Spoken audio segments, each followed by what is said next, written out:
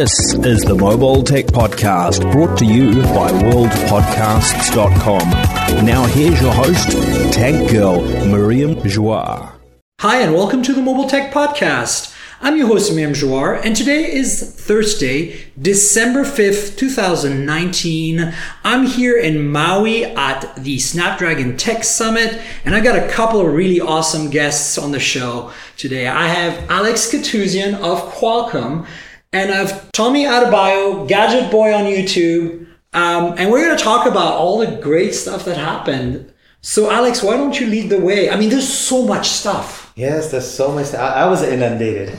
Yeah, I bet you it was hard for you guys to come up with a way to tell everything in 3 days. Yeah, it's difficult because there's so much technology behind it, and you want to try to come across as generic as possible, but sometimes it's too hard to do that. You have to actually let people know what goes behind the thoughts and the design, and how do we create all of these technologies, and why do we do it, and why is it good for the consumer, and why would our ecosystem partners take advantage of it, and things like that. So I think having all of those demos and having all those walk-ons was very helpful. Sure. Do you want to walk us through at a high level, kind of like, what are the big ticket items, and then let's maybe go down a path for each, because I know there's obviously the mobile stuff, and then there is the PC platform stuff, and then there's the XR stuff, not necessarily in that order. I think I didn't forget anything. That's the big ones. Correct, yeah. So I would say, okay, so if I had summarized 5 or 6 things that are super important. First, the premium tier 865 mobile platform is a big one, because every year the premium tier solution sets the stage of what's going to happen for high tier and mid tier devices. A couple of years. It's kind of trickle down economics, really. It trickles down all of the technology and all of the R&D that we put together on the premium tier trickles its way down into high tier and mid tier devices over time. And so that's super important to talk about. But then this year, at the same time, we were introducing a high tier device that we picked, the 765. We picked particular features and functions that are very, very important to consumers, and we brought it down into a high tier device at the same time, almost at the same time as the premium tier, because there's such a demand building up for 5G, getting into more and more hands across a lot of geographies, that the OEMs and the carriers and the service providers are all asking, how can I get this into more people's hands? And as we talked about in the summit, next year, almost all the tiers of our products are going to be 5G enabled solutions. Right. So actually, one of the things that wasn't possible because we ran out of time in terms of the conference was to go into great detail on the 765 and 765G. You spent a lot of time talking about the Qualcomm, about the 865. And Tomi, I think you're like, we talked about this before the show really briefly, that we're both really super excited about the 765 platform. Not because it's it's not because we don't want the flagship. It's because we think it's going to democratize 5G and everything else. So what I was curious about is you said select building blocks were taken from the 865 and trickled down to the 765 and 765Gs. Can you tell us, off the top of your head what they are? Yeah, first of all, the camera subsystem. So that's we used a lot. Yeah, that's great. So camera subsystem. 200 megapixel support and all that stuff. We took a lot of it off of the 855. Oh, okay. So that's from the 855. A lot of it from the 855, and we used the architecture of the 865 as well. Got it. And so that camera, it can support multi-cameras. It goes up to 192 megapixel camera. Oh, close enough to 200. Okay. But then the throughput isn't as large as the 865. Right. Okay, so it can capture 4K video, but it can't capture 8K video. Yeah, and does it do 60, 4K 60? It does 4K 60, HDR 10 plus. Wow. Yeah. And so we thought camera was like a pillar. It's a huge pillar. Yeah, you cannot miss. And does it do Dolby Vision? The 765 or that 865? 865. Okay, got it. 865. Later on, we'll figure out how to bring it down. Yeah, but I mean, it's only a matter of time. Yes. And then AI was also another big pillar. but the consumer doesn't realize that AI is there. Really, this stuff happens. Your phone will tell you you're 10 minutes away from your house. Mm-hmm. How does it know? And without you knowing, your phone will connect to a Wi-Fi network that is secure. All of a sudden you see it's on, even when you turn it off. Why? Because your signal is better that way versus a cellular network, and vice versa. It'll figure out your calendar. It'll figure out your text. Like I get a ping saying, put this code into this website before you can log in. And they send it to you. And then all of a sudden, once you want to enter it, that code's available for you just to say, okay, paste. You don't have to do your paste. You can just put it in. And then you have all of the other functions such as enhanced photography, better video capability, even segmentation. I was going to say, is that in there? Yeah, it's not in there because that's a lot more processing capability. Got it. But people just don't understand that this is happening for them. So AI is a big pillar. So we took a version of that 5th generation AI. It's a less performing solution. It's a 5-top versus 15 top. And then the memory interface, we have a 32-bit interface on the 865. We have a 16-bit interface on the 765. So the throughput data is not that large, but enough for the range of phones that people want to buy. And then gaming, elite gaming is the other one that we wanted to bring down because, a gaming experience with great surround sound and immersion into the game with features and functions that the gamers really care about was a big pillar. Yeah, I'm not a huge gamer, but I'm always excited about the G chips. Yes. Simply because it means you buy a phone, and then if you want to be a gamer, you can. You get that extra. That's right. You feel that way too, Tomi? Yeah, because I think we're shifting from having to spend £1,000 plus in the UK for a phone that's capable of playing decent games like PUBG and stuff. Yeah. To now you can spend, sub £500. Yes, that's and correct. get the same level of experience. That's exactly correct. So all these gaming leagues that are coming up in China and India and other places, they're specialized. They're like okay, we're gonna come after your graphics cores. We want to work with these game engine providers. We want to specialize our games on your platforms, which is all great because we do. That's exactly what we do. So I think getting those features and then the modem on the 765 is half the performance of the X55, X52. So that's why we're able to integrate that onto one die because you have a lower performing AP and then you have a lower performing modem, which means you're spending less silicon area, which means that can integrate. That's why you can integrate. That's right. So but actually, no compromise on the premium tier. You were going to say something. Yeah, I was going to say, so with the 865. Yeah. So when OEMs use that, they still have to opt for the modem separately, right? Correct. So is there a future where maybe OEMs can go, I still want the 865, but there's now a new modem?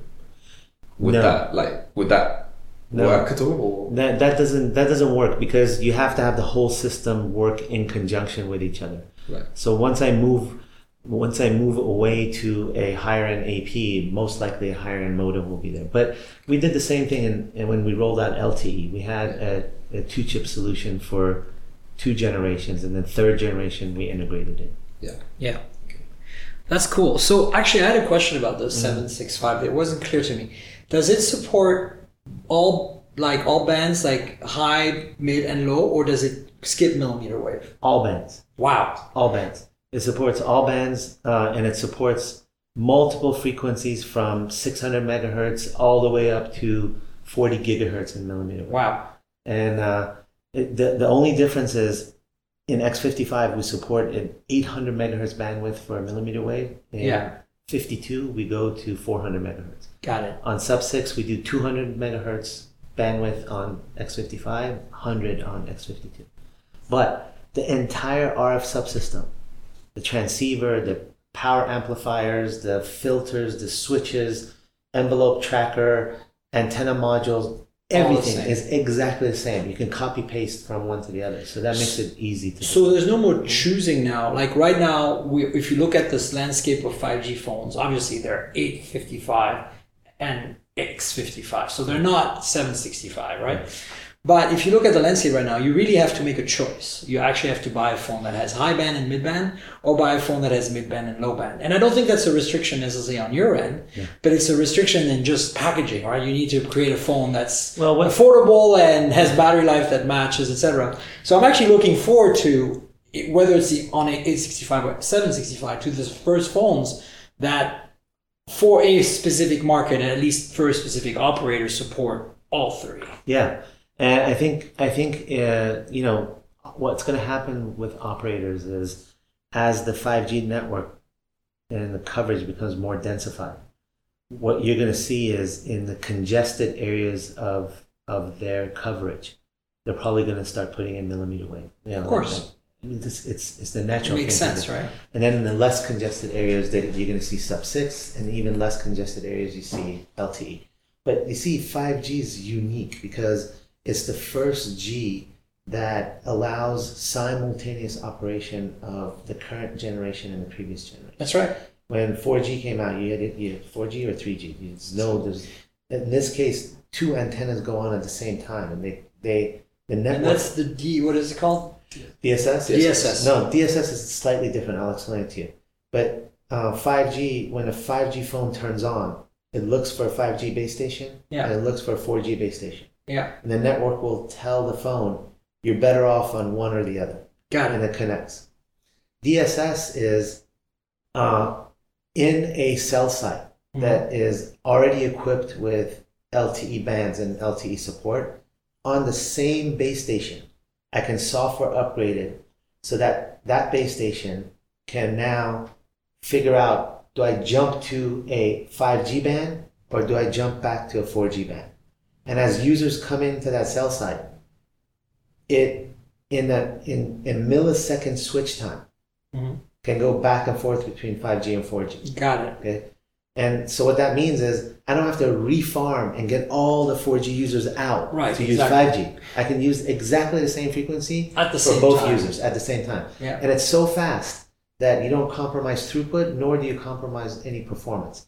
As there's more 4G users and small amount of 5G users come in, the switch can happen relatively well. As it transitions to 5G, you do less switching to 4G and you keep more on 5G. So you can manage this transition quite well. And that's the first time. I mean, this is a big deal for operators. It's like magic. Yeah, they love this stuff. Totally. Yeah. So how does that affect we're talking about the two antennas. How does that affect the battery life? Very good question. Everybody wants to know about that. So that is a pillar. Yes, obviously. So traditionally, as performance peaks, you use more and more battery. But on an average days of use, you have better performance on the 5G phones than you do on the 4G phones.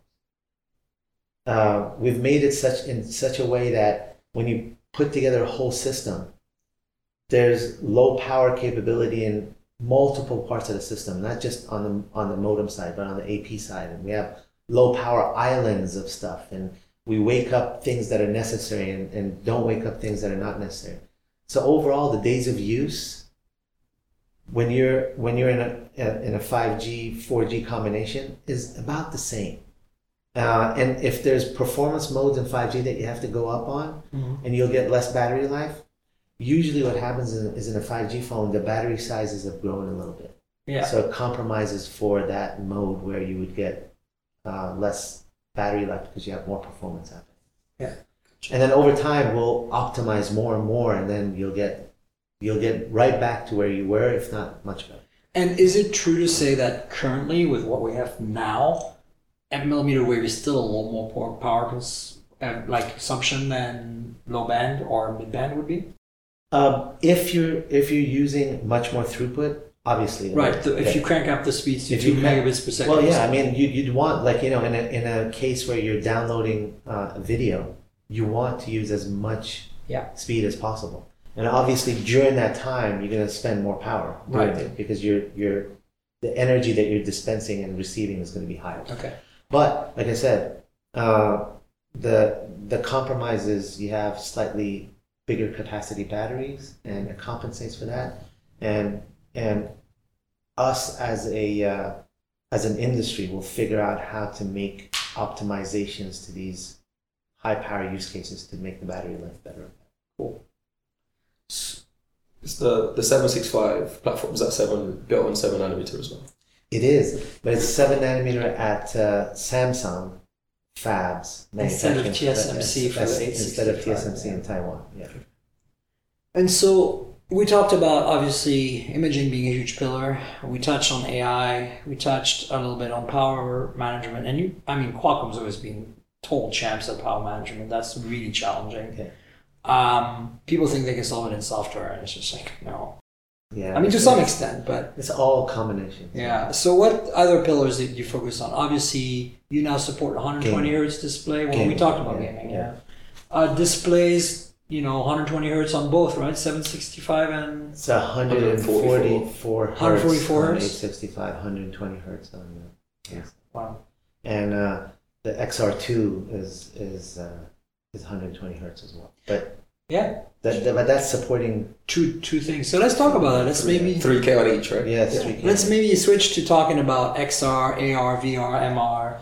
Yes, that, and then there's two more things. One was, if we have time, we should touch on the modular systems. We put everything into modules, and then we have fingerprint. Let's talk about that. So do you want to maybe jump into XR just briefly? Let's go into it. I'm not a huge XR user. Mostly because I think a lot of the current applications are really commercial at this point. We're still trying to get to this form factor. Correct. I'm holding up my glasses if you listen for the listeners. But I feel that you have been relentlessly at Qualcomm, been trying to achieve that holy grail of making XR a thing. Yeah.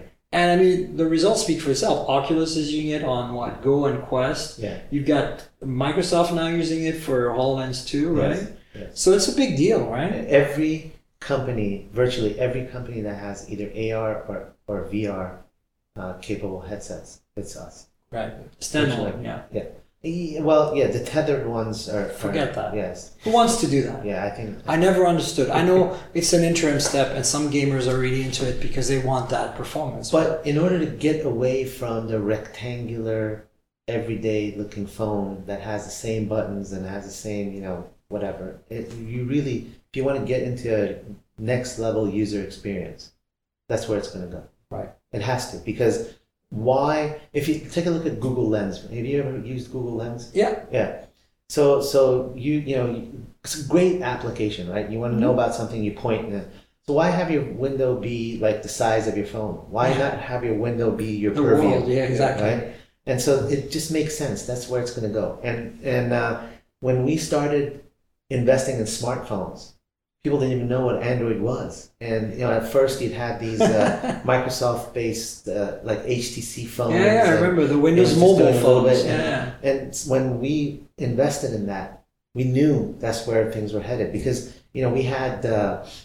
If you remember, we had an operating system called Brew. I do remember Brew. Yeah. Actually, I remember going to GDC back in the days. My first exposure with Qualcomm, in terms of beyond being aware that you exist as a chip maker, actually seeing you in a conference setting, I was a game developer. I went to GDC and you guys had a booth set up where you were showing Brew Gaming and you were trying to get us all excited about gaming and writing code. It was great. That's I'm talking 15 years ago. Yeah, it was a long time ago. And Brew was the first mobile operating system that had an app store and had, it had app developers. We had conferences. We were loading a graphical user interface on a feature phone. Yeah. You can go to a store and pick an app. You can download something and rudimentary stuff was. But the idea was the cellular network can be the network by which all this data can travel back and forth. And we were great believers, obviously, because we developed all that stuff. But because we knew where things were going to end up, and so when we invested in that, we knew this was going to take off like no tomorrow. But same thing with XR is because that's the next level of user interface. It has to be. It cannot be where you just have a device in your hand all the time. That's what's special. Is it special? The company? Spatial. Spatial. Was it spatial? Spatial. Yeah. So I saw Isn't that awesome? That was like amazing. I had a demo of it at NWC. I hadn't seen that demo. Do you want to describe that, Tommy? Because they're not going to see it. They use HoloLens to implement the whole thing, and basically you can collaborate with someone else. So it's like basically like video conferencing, but to the next level. It takes it to a different level. Like you can as an architect, you can put it in front there and move things around. And let me explain one experience that I had. Actually, two. One was Facebook Places. Mm-hmm. That was demonstrated, I think, at one of the FX events, where you would go into an avatar-based situation, and you could talk with people, and people would appear, and you can share pictures, and you'd be inside the picture because it was 360 and all these other things. And when I got a demo of that, it was tethered. Okay, when I finished the demo, and I took the headset off, this said "Welcome back." Okay, and it hit me hard because it's actually, I almost transferred from that world into the real world. Teleportation. Yeah, and then the even better experience, and I was at F8, and I think at that time running the head-mounted display was Hugo Barra. I don't know if you. Yeah, Hugo, I remember. Yeah, and he said, "Hey, I want to give you a demonstration." So we went. It was in San Jose. We went into a section of the convention center that was clear. Like maybe this room is what, like say 200 square feet. Yeah. Let's say an area was like 800 or 1,000 square feet. Big. And there was no one there. Okay, the portion of the hall, and he took the Quest, and he put it on. And he took the hand gesture the controllers, and he siphoned off a portion of that 1,000 square feet. Okay. And you would see this grid come up in the headset. Yeah. Okay, and he goes, "Okay, we're ready." And he put the headset on me, and then the entire grid turned into a completely different space, like a holodeck on Star Trek. But just exactly what we showed today, where a grid got a different background. Yeah. That dog picture. Yeah, I saw that. Yeah. But now you were in a gaming environment. Okay. Yeah. Then he goes, "Okay, see that gun over there?" So yeah, just pick it up with your hand. The gestures you would pick up in about 10 seconds. Yeah.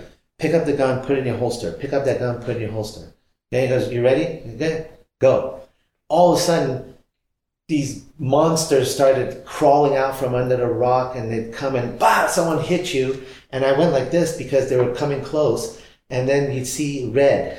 That's a portion of, you're bleeding. Yeah. So you need to shoot them. So you take out the gun, pop, you shoot them, they fall over.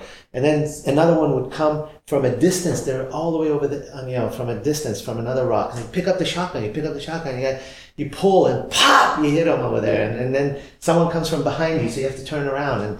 And you're just completely surrounded by this environment, completely. We have that back in the UK. It's become a thing. So like you can pay for an experience. Yeah, you go into a store and you do that, right? Yeah, it's up to like 10 people, and you put everything on and everything, and it's just so surreal. Like you get in a lift to go up to the next floor. Oh, really? And it feels so real. And the pixel to motion time lag is not long, otherwise you get sick. Right, of course. So this is pretty fast. And this was running on an 835. Wow. It was running on an 835, and it was like amazing. Okay, so maybe like it wasn't the top crystal clear graphics, but you were lost in that world, and you were playing, and I have people who took pictures of me, and I was like, my face is like this, and I had this big headset in my head, and the headset was very comfortable because it was weight balanced, and the whole thing was great. And so I think when you said you're not a fan, this experience went into my head. And I'm just like, not a fan because I don't feel like gaming is definitely one aspect, but I'm not that much of a gamer on the phone, so I'm kind of more looking forward to a day where I can just walk down the street with the glasses on. Yeah.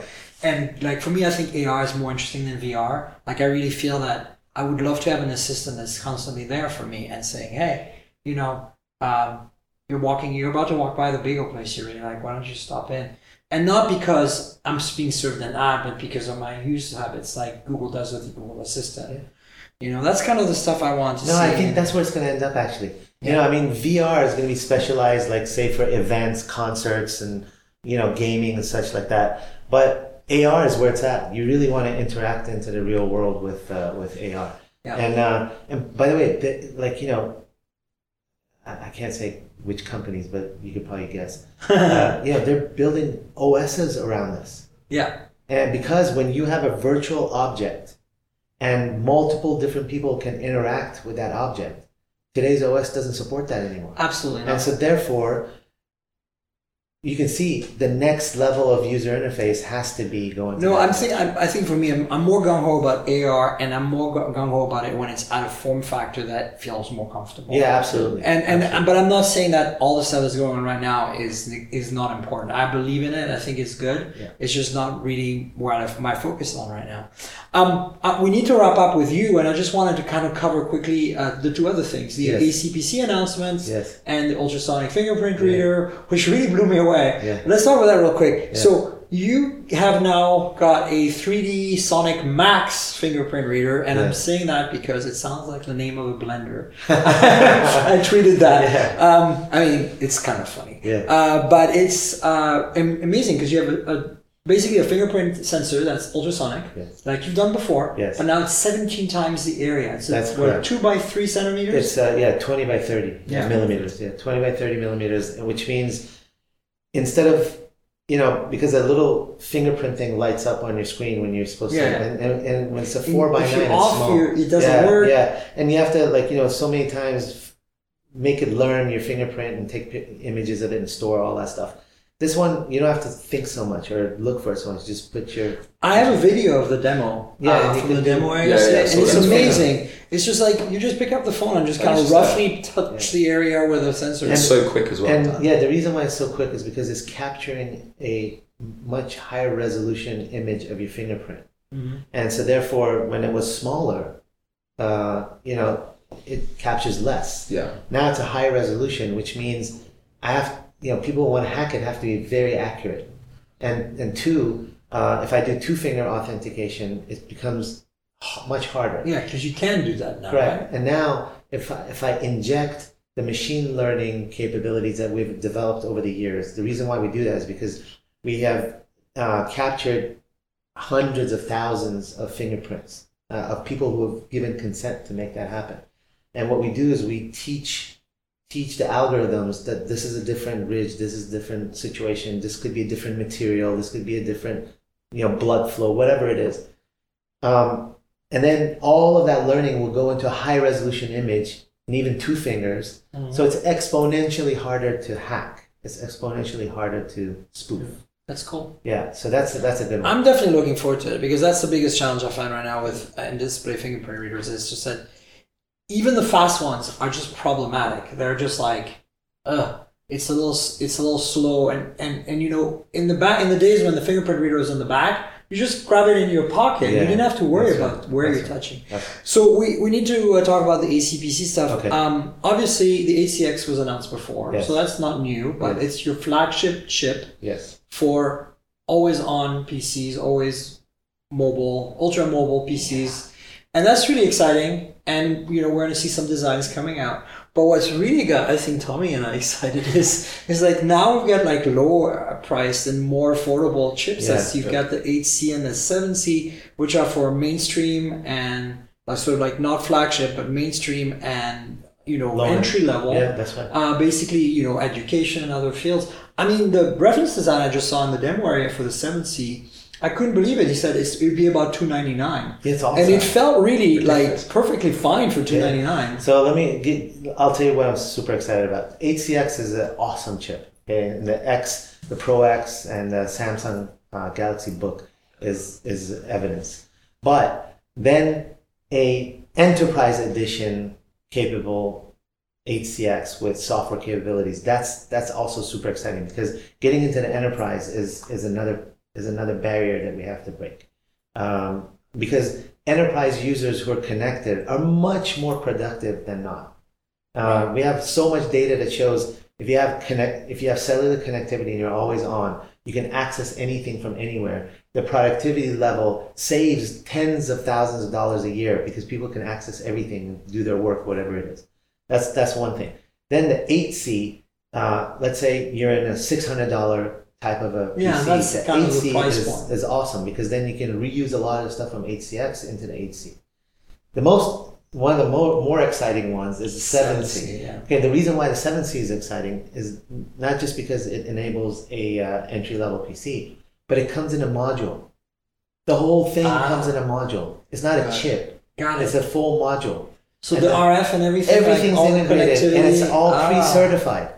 So anybody can just whip them together. Or you Yes, could use it for a Raspberry Pi or whatever, like some sort of. Yes, I had no idea you guys didn't mention that on stage much. So it's cool. because I mentioned it in the first day when I talked about modules. Oh, that's right. And the modules pre-certified. What I didn't mention is already Vodafone and Verizon are on our pre-certification collaboration.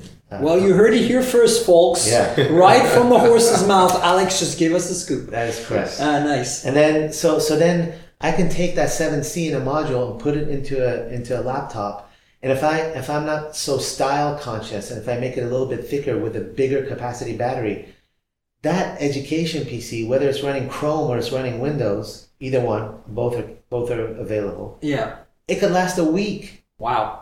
Like, it just, And if it's modular, and maybe you can put an upgraded module 2 years down the road. Oh yeah, obviously, yes. There you go. And so, but we're actually putting the module on the motherboard. Oh, it's soldered. Yeah, it's soldered on the motherboard. So think about it. You have a small PCB now, and the rest of the design can be full battery, and it has that 5 TOPS AI. Mm-hmm. I don't know if many people realize that when the Pro was launched, they showed that demonstration of having a video conference on Skype. Mm-hmm. And some of the time, people are looking away. They're looking at their phone, they're looking someplace else, maybe they're talking to someone. And it's not a feeling that, hey, I'm paying attention to you. They adjust your eyes. Yeah, they adjust your gaze. They adjust your eyes so you're like looking at them. That took 15 watts off of an x86. Yeah, I've tweeted about that. Unbelievable. We're like, really? So, we have all the AI engine is, spread everywhere in that device. And so you're leveraging a lot of that technology from the mobile platform. Yes, right? huge. Yeah. That's exactly correct. You just bring all of that mobile goodness into a PC environment where mobility and usability and battery life and portability, all that stuff becomes so important. So 2 quick questions to wrap up. How different are the 8CX and 8CX Enterprise? So from a software perspective, we could load on, and then we have some security Additional security. But they're both 5G capable, correct? The X55 with the X55. With the X55. Yeah, of course. Yeah. And then are those 8C and 7C 5G capable? 7C is not. 7C is a fully integrated LTE solution. It's got the LTE modem in it. And it's on one dot. And 7C is separate, so you could pair with the X55. You could, but it's why? The question is why? Because cost, right? you're buying a $299 PC. Why would you? It's really actually good enough for that. And then so what do you see the most likely scenario to be? Does it have integrated LTE or is it extra? 7C? Yeah. Integrated. No, 8C. 8C is integrated LTE, but I can also hook it up to the X55. But you don't see that happening. Depends. It depends on whatever people want to do. We're open to both. Because once we have a porter on the 8CX, the 8C is automatically done. I'm super excited about it. I talked to Don McGuire at Computex. If you guys want the listeners here, if you want to go back a few months to the podcast we did, and we were talking about the whole ACPC, and I'm super gung ho on it. I've been wanting ultra light, ultra connected, ultra long battery life computing forever. All the PC manufacturers are gung ho about it. Even that other chip company is also gung ho. That's right. I bet. Yes, that other chip company. Yeah. I was gonna say about that. How the sticking point from my experience and my other media colleagues I talked to, and maybe Tomi even experienced this as well. I don't know if you used an ACPC, but is the lack of 64-bit apps. I know, of course, that's a lot Microsoft driven because they're doing the software. Are you also trying to drive that hard at your end? Yeah. Big time. Very, very hard with Microsoft, and we'll get there. There's no doubt. Yeah. Well, Alex, listen, I think we could talk forever. Yeah. We do have to cover a few news items, Tomi and I, but I really appreciate this. No problem. This is so great. Thanks so much for being there. Thank you. Very nice meeting you. Thank you so much. All right. Thanks, Alex. Thank you. So as always, this show is sponsored by Audible. Audible.com is our sponsor, and they're awesome. If you love audiobooks, I highly suggest you check it out. They have a great selection of books. They have lots of books that are read by the authors. That's what I really like. One of the last set of books I read from them was The Hitchhiker's Guide to the Galaxy. I don't know if that's something you're into, Tomi. Are you Audible customer, Abayo? I've got a few credits on there actually I'm yet to use, but yeah. So if you are not already on Audible and you're interested in listening to books instead of reading them, maybe you're a delivery driver and you're driving around all day, consider joining and supporting the podcast. There is a link and the show notes below. audibletrial.com/mobiletech. That's audibletrial.com/mobiletech. That will give you a special deal, and the deal is 30-day free trial. You get to keep the one book that you downloaded that's your favorite at the end. So not a bad deal. And in the process, you support the show. And if you continue, obviously, that's even better for them. So consider that. And thanks to Audible for being our sponsor all this time. So Tomi, Snapdragon Summit. Yes. You're here, I'm here. What's the thing? I mean, this year was really packed with stuff. And what is the thing that stands out for you the most? The thing that you're the most excited about? I know that we all shout about the flagship 856 processor, but I think the 756 and the 756G I'm more excited about, mainly because at the moment 5G is becoming mainstream. If you agree, I don't know. But I do. Yeah, but I think the devices that are currently available to have that on, they're quite expensive. They're not that accessible. So having the 756 SoC means that next year when we get more 5G devices, it will become more accessible to everyone and people can enjoy all those premium features as well. Yeah, no, absolutely. I think that I'm excited by all of the new Snapdragon chips they announced, especially the mobile ones, because there's also the PC ones, right? That's right. But I think that for me, the 7 series is interesting because I think it brings, as you said, the price down to a place where everybody can get into it. Mm-hmm. And I love that they always have that gaming version, the G version, which I think is really interesting because I've played with a few of the Snapdragon 730G phones, and I felt that, I really didn't notice much of a performance difference between, say, that and a 845 or something. So that's already a pretty good chip, right? Yeah, that's right. Yeah. What will be really interesting to see is how much the OEMs actually adopt the full functionality of what the chips are capable of.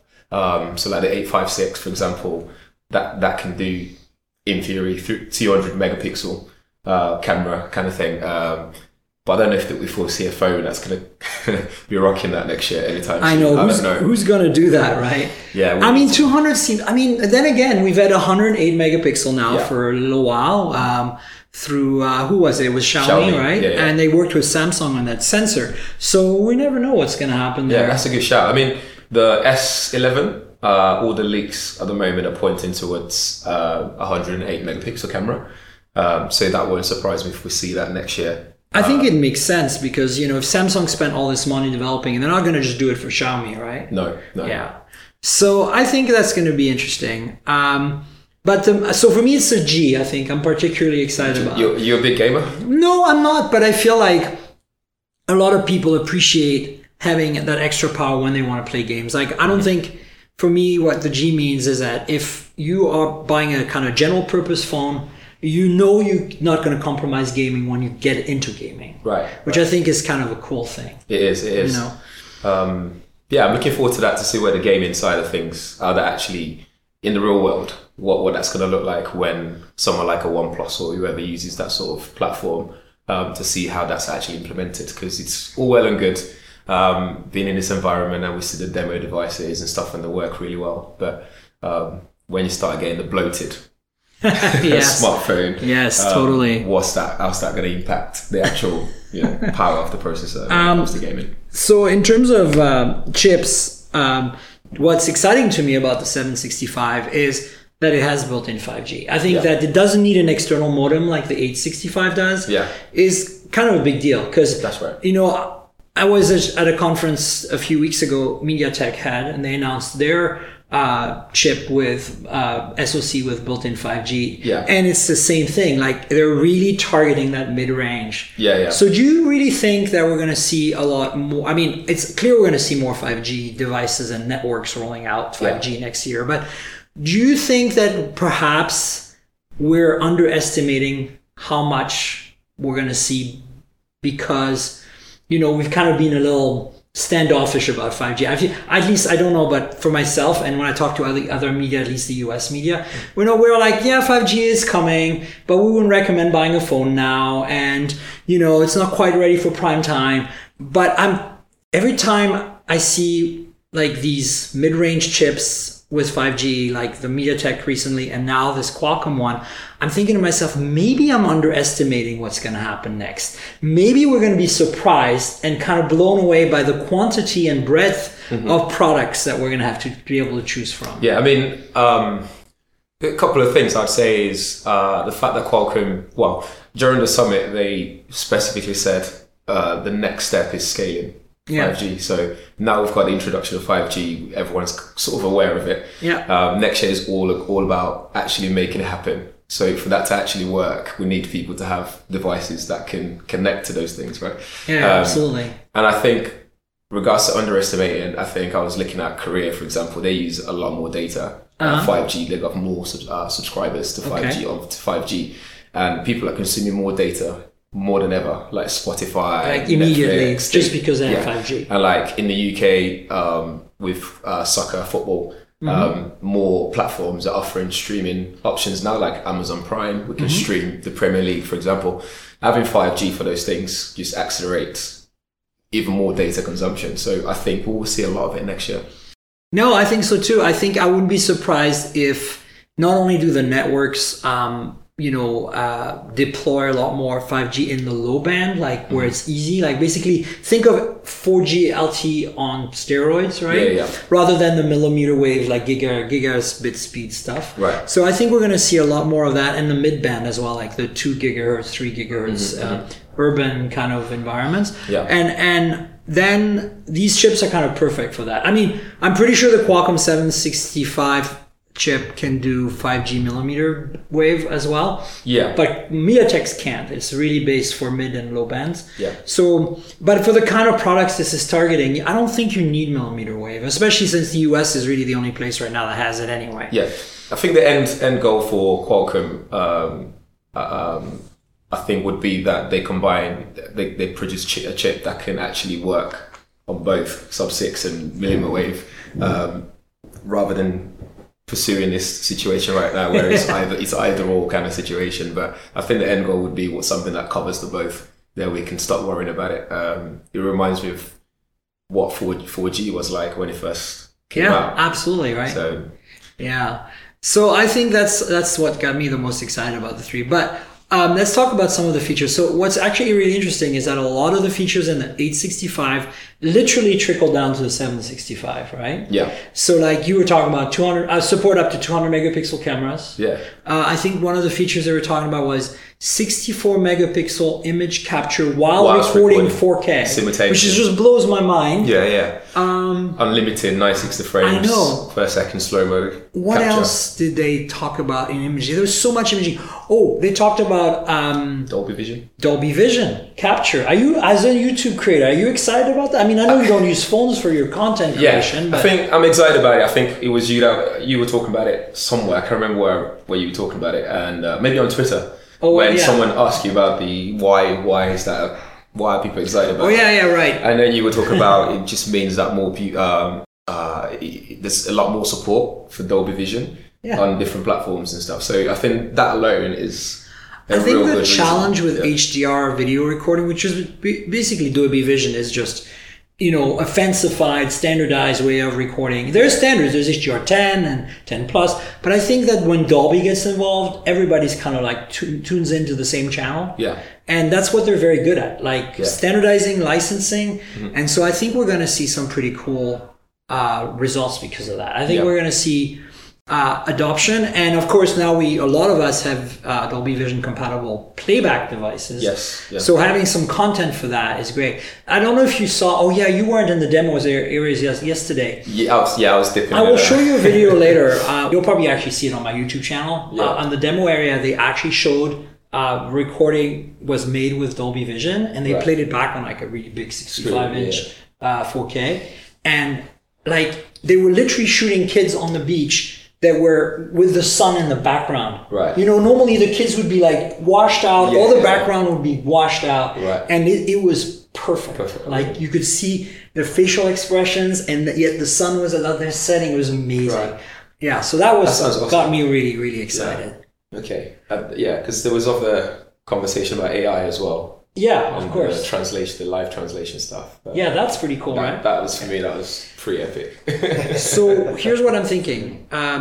Since we talked about which mobile chips we like better, what about those AC/PC chips? Which are the ones that you're like most excited about? Like there's the 8CX, the 8C, the 7C now.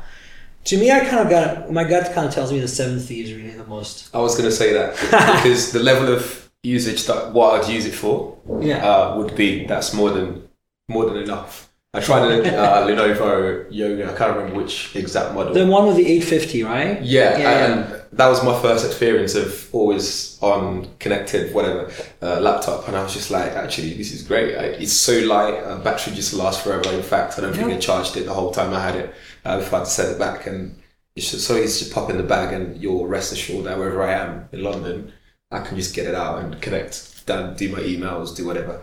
But yeah, I'm excited about 7C. I mean, $299. The demo room today, they had an education prototype. It wasn't too thick. It was plastic, but it didn't have a touch screen. But it was running Windows 10 with 6 gigs of RAM, 120 gigs of storage, and a massive battery, and obviously integrated 4G LTE. And they said it would sell for about $299. Yeah, I think that's reasonably priced. That's pretty amazing, especially in the education sector.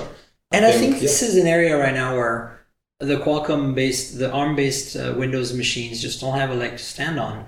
I mean, you really are. This is really Intel's universe right now. Yeah.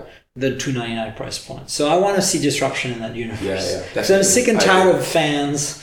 That's my biggest thing. You know, we're recording this show right now on a MacBook 12-inch from a few years ago, and the reason I'm still carrying this thing around is because even though it's underpowered, it's still perfectly fine for audio. But more importantly, it doesn't have a fan. And that's what I want. So I'm actually honestly pretty gung-ho about what Apple's going to do with their ARM MacBook replacement whenever that happens. Hopefully it has finally got LTE built in, just like the iPad Pro, but we'll see. So, you know, we talked on about 5G a little bit earlier when we were talking about the Snapdragon mobile chipsets.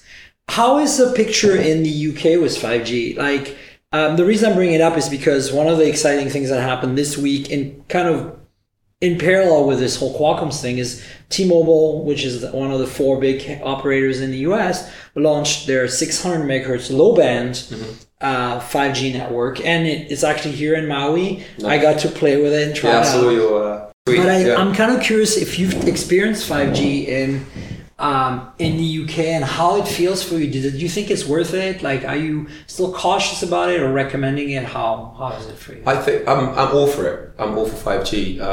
We've got all the major networks now have 5G, apart from one of them who only is currently focusing on home broadband. So 3 network in the UK, they have the biggest spectrum when it comes to bandwidth, when it comes to 5G.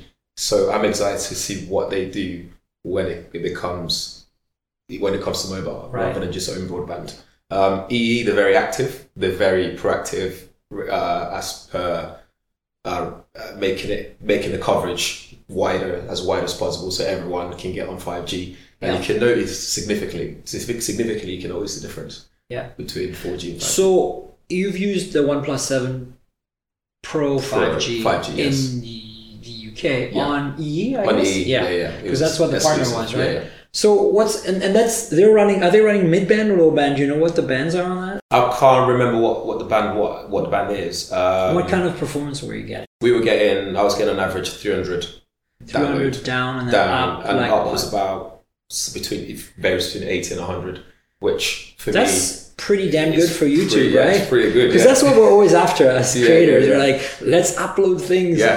The only thing with 5G at the moment is there's a lot of like myths about the effect of it on humans. I mean, it sounds to me from the speed you're describing is that it seems that E is using low band, so somewhere in the below 1 gigahertz.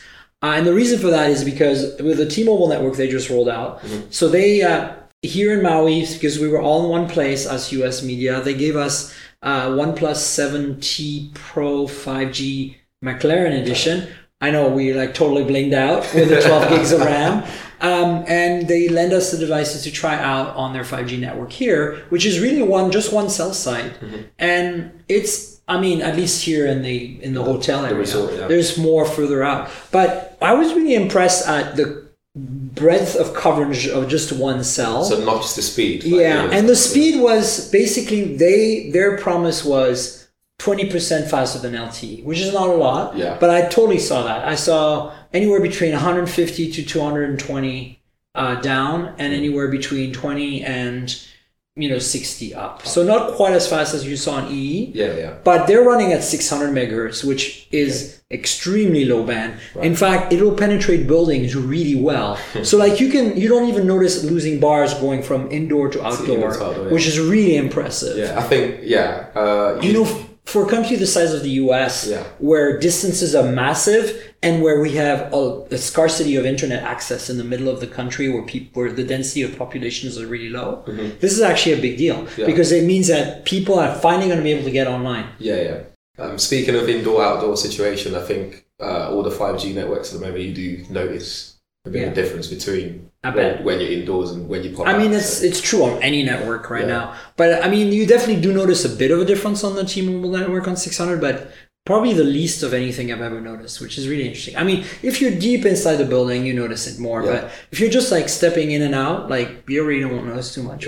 What would be interesting is when everyone is now on 5G, how that affects traffic and, So it's interesting too because T-Mobile actually originally launched in the US their 5G network in June with millimeter wave. And they had one device for it. It was Galaxy S10 5G. It only supported millimeter wave and mid-band, and they don't have a mid-band network yet. They're actually working on acquiring Sprint right now. And Sprint will be providing that spectrum when the acquisition finishes. So that's why they're very gung-ho about acquiring Sprint, because they need that mid-band spectrum. And then they just rolled out this low band. And so it's interesting that the OnePlus 7T Pro 5G McLaren edition that I have is low band and mid-band. And then the Note 10 5G is low band and mid-band. So if you want to get millimeter wave on T-Mobile, you have to buy the S10 5G. And that won't do the low band. It's really weird. Like, did they tell you that when you I actually had a meeting. They didn't say why. They just said that I think it might be related to what we were talking about with Alex before, like the limitations of how much you can cram in one phone. And putting millimeter wave right now takes up a lot of real estate. The antenna's pretty big and stuff. So I think that they, have devices optimized. So for the listeners, if you're looking at getting a 5G phone on T-Mobile, be sure to understand that the S10 5G is millimeter and the OnePlus and the Note 10 5G are low band, and that the mid band will come in at some point. And then I'm sure that sometime in March, April, May, whatever, maybe the OnePlus 8 or whatever, we will get a tri-band phone, a tri-mode. What modem is in the OnePlus? X55. X55. The Snapdragon 855 and X55. So that's one bigger piece of news this week, T-Mobile's rollout. I'm a customer, so I'm a little biased, but I've always liked them very much for many years. They're definitely the lesser evil of all the very strong-handed carriers and operators we have in the US. I'm sure you've heard the horror stories. They like to brand everything their own. And then we have another little piece of news is Moto took advantage of the fact we were all here in Maui, again, mostly US media, to launch a new phone as part of their Motorola One series. So this is the fifth phone now. They've had the Vision, Action, Macro, Zoom, and then now Hyper. And so this Hyper I'm not convinced it's like priced right, but I do like what I saw. It's a Snapdragon 675, right? And it's got a massive 6.5-inch bezel-less screen, no notches, nothing, because it has a pop-up. It's 32 megapixel And then it has a dual rear 64 megapixel and 8 megapixel ultra wide. Yeah.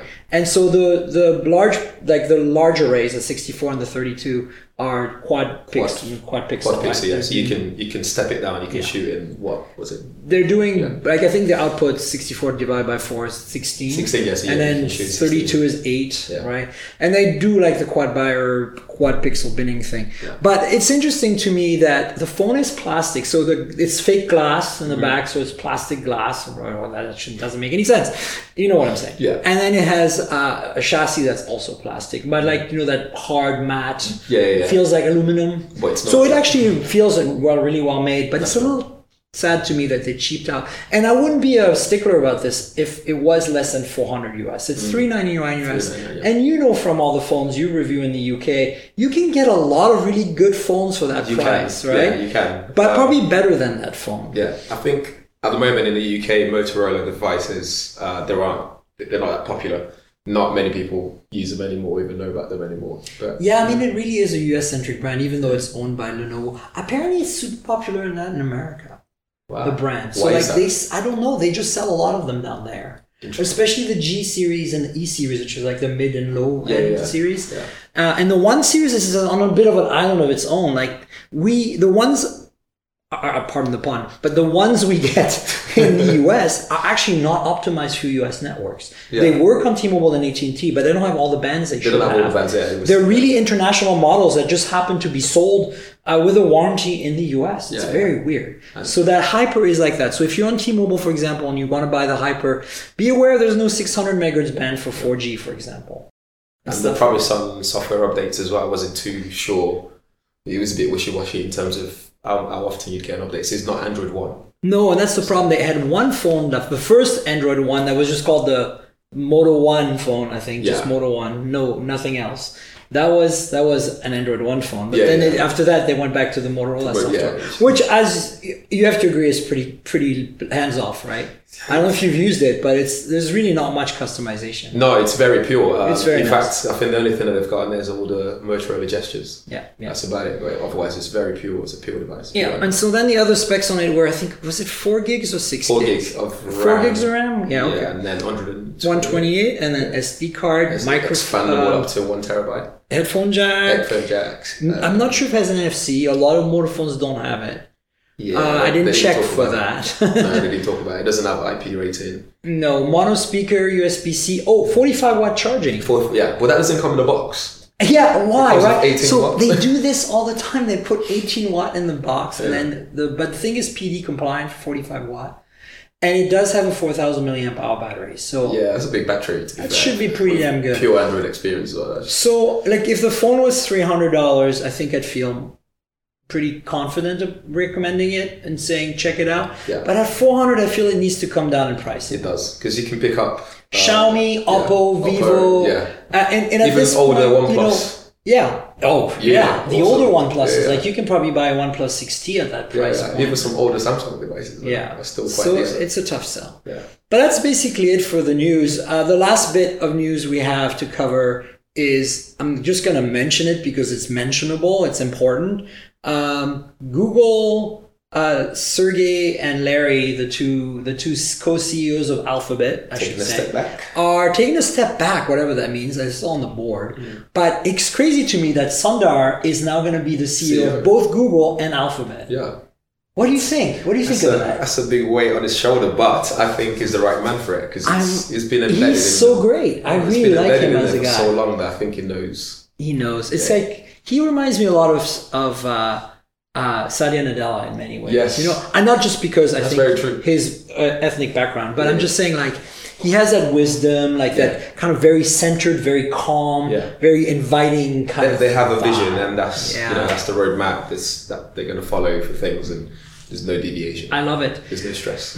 So, Tommy, do you want to tell people where on the internet they can find you? Obviously, your YouTube and all that. So just tell us all the media handles and Twitters. I'm at GadgetsBoy with an S. It's an S. Everywhere. So like Twitter, Instagram, YouTube. You got them all. Yes. I couldn't get Tank Girl and everything. Oh man, you just gotta wait. But this is a long time ago that I got my stuff, and I still couldn't get it on YouTube. Oh wow. So yeah, you should follow Tommy. Great video content. And it's not just UK stuff. So obviously I have a UK audience, but I encourage my US sisters and brothers and others to listen in on Tomi's awesome work. So, Thank you. Thank you very much. And you folks all know where to find me on the internet. I'm at TankGirl, that's TNKGRL on Twitter and Instagram. Twitter is where you want to comment on this podcast and discuss things with me. And you also see like live coverage of events. I really like to do live tweeting. It's my thing. It's fun. And then the Instagram is where you see pretty photos of the phones and taken with the phones. And then sometimes I actually manage to, get some Instagram stories done. I struggle with that. I feel like an old grandparent when I try to make an Instagram story happen. Everybody makes fun of me when they're around me to do that.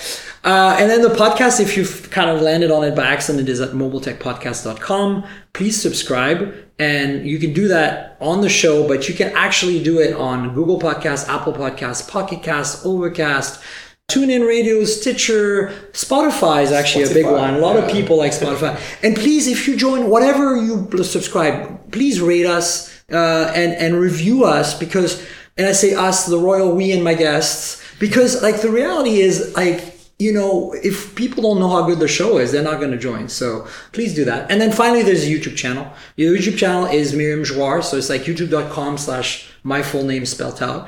You can find my full name on my Twitter account, so you have no excuse. See, that's the problem with not getting TankGirl on YouTube.